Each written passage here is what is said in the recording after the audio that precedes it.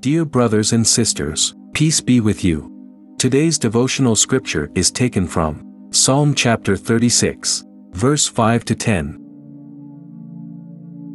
Your love, Lord, reaches to the heavens, your faithfulness to the skies. Your righteousness is like the highest mountains, your justice like the great deep. You, Lord, preserve both people and animals. How priceless is your unfailing love, O God! People take refuge in the shadow of your wings. They feast on the abundance of your house. You give them drink from your river of delights. For with you is the fountain of life. In your light we see light. Continue your love to those who know you, your righteousness to the upright in heart. Let us pray. Lord, help us to make good use of the gifts you have given us. Amen.